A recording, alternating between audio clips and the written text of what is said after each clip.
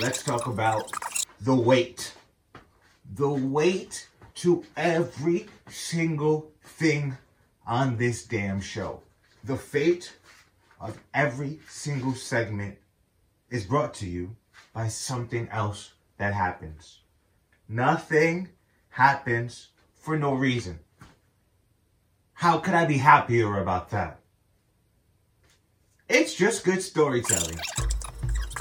My name is Tyler Switch Dow, the Silent P. You are watching Cause the Silent P Said So on the Cool Company YouTube channel. Make sure you subscribe, click that bell notification to stay in tune for everything that we do. We make this type of content, we make other type of content. We got merch out, Tyler Switch Dow, I got music out. Let's get into 8 cool things that happened on AEW Dynamite last night. Because tonight's show started with a New Japan Pro Wrestling title match as the first show on AEW Dynamite.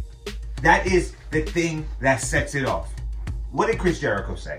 He said the whole reason that he left WWE was because they took the most popular story of the time and put it in the number 2 spot. Now, the New Japan show is getting the number 1 spot. It goes to show you the importance. It goes to show you that Jon Moxley, the man who used to be the heavyweight champion, who we are so excited and so invested in, the person that they put on Elevation and the person that they put on Dark, just to make sure that you go to their YouTube channel. This man is fighting a New Japan legend. As the first thing that happens on AEW Dynamite, talk about an explosion. This is incredible. The prestige that it even gives for this federation, the prestige that it makes you feel for AEW to have the ability to have this legacy, excuse me, this legacy continue from WCW on till now. Damn it, it's incredible. Because on a side note, we're not gonna really talk about music this week, but once again, Tony Khan spends the big money and Jon Moxley is walking out to Wild Thing. Now, I gotta be honest, I did prefer Jon Moxley's last song. It was something that got me excited and made me feel like Stone Cold Steve Austin. It had basically everything but the glass breaks. But for anybody else, for anybody who doesn't like wrestling, if this was at a festival, if I was at a show, I'd be singing along. So, I'm good for it. Because now, politics aside, whatever you think about America, whatever you think about the world, there is something incredible about Cody's old school method and the ability to be able to do it on a modern television show. Cody has everybody talking about whether an American versus British rivalry feud is the thing to be having right now. Well, that's old school. That's like, should we be watching this? Is something that I'm sure you thought in the 80s. Cody brought it back.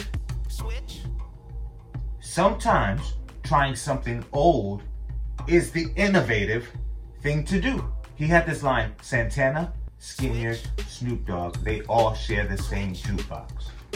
What a damn line. He put on young UK wrestlers. So it's not like it's an all-out actual country beef. It is a ideology. Cody Rhodes has found a way to make patriotism part of his character and also bipartisan. I'm good for it. And that American Dream line, it literally made me yearn. Like, I'm not even kidding. You know, some people scream, I'm sure. I'm not that patriotic. I have visions of what the future should be like, and I want us to fight for it. But when he said that American Dream line, I felt like I was part of the Nightmare family. I went, yeah, yeah, because it strikes something in me, deep within me. And I loved it. Now, because let's get back to the weight of things, because that's exactly what the SCU versus Young Bucks match gave me. The weight was also shown when they announced Cody Rhodes' promo a week ago. I was anticipating what he would say this week. I've been anticipating for almost a year now, at least 6 months, what is going to happen at SCU. When will they break up?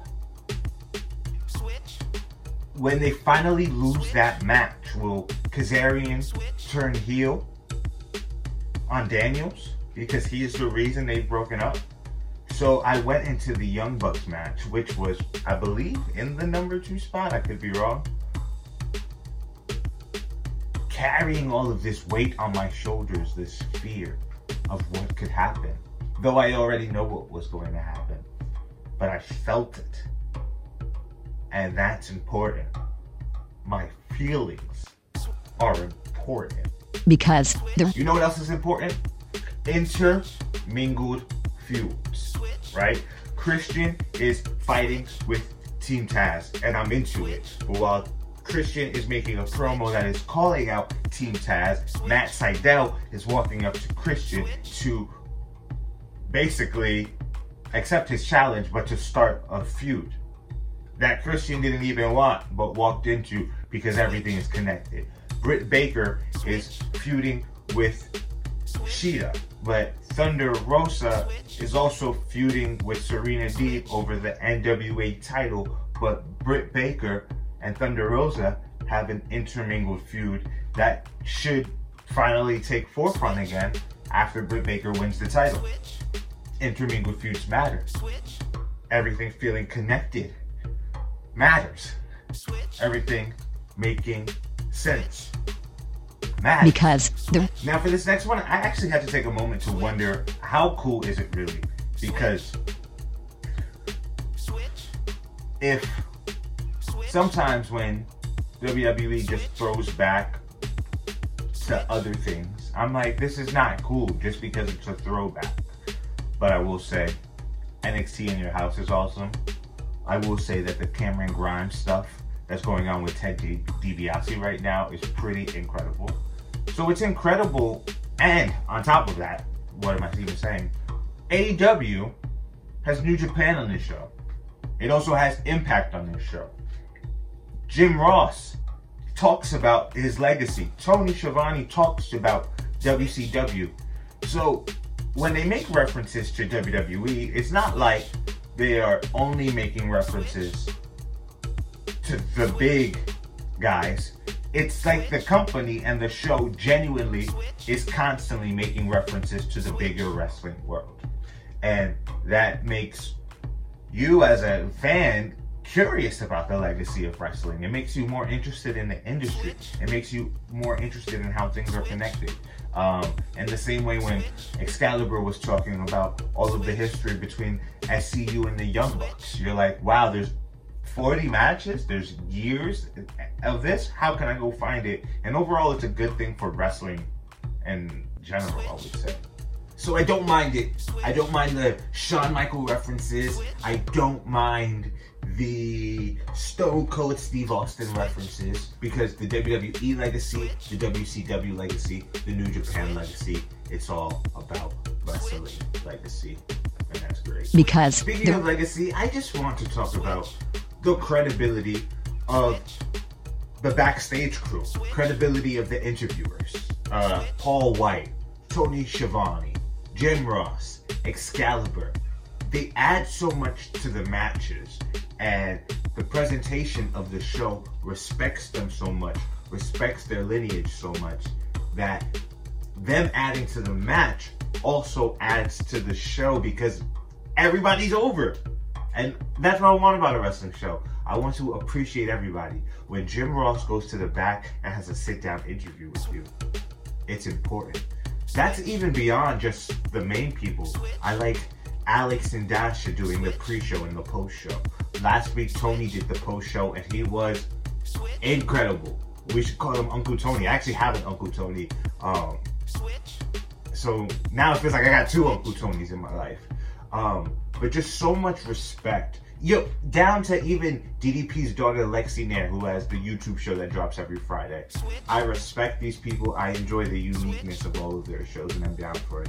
Because you know what I think the sexiest part about having like a legacy is the fact that you can make me miss you. You can disappear for a bit, and I'm like, damn, where are you?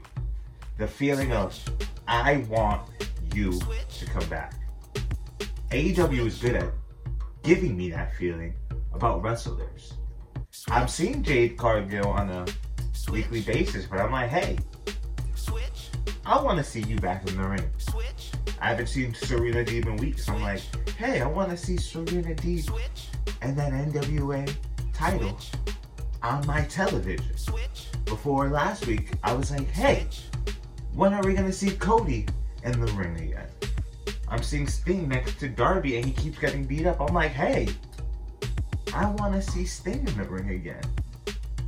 Make me miss you, baby. Make me miss you. Because and lastly, you should know this by now.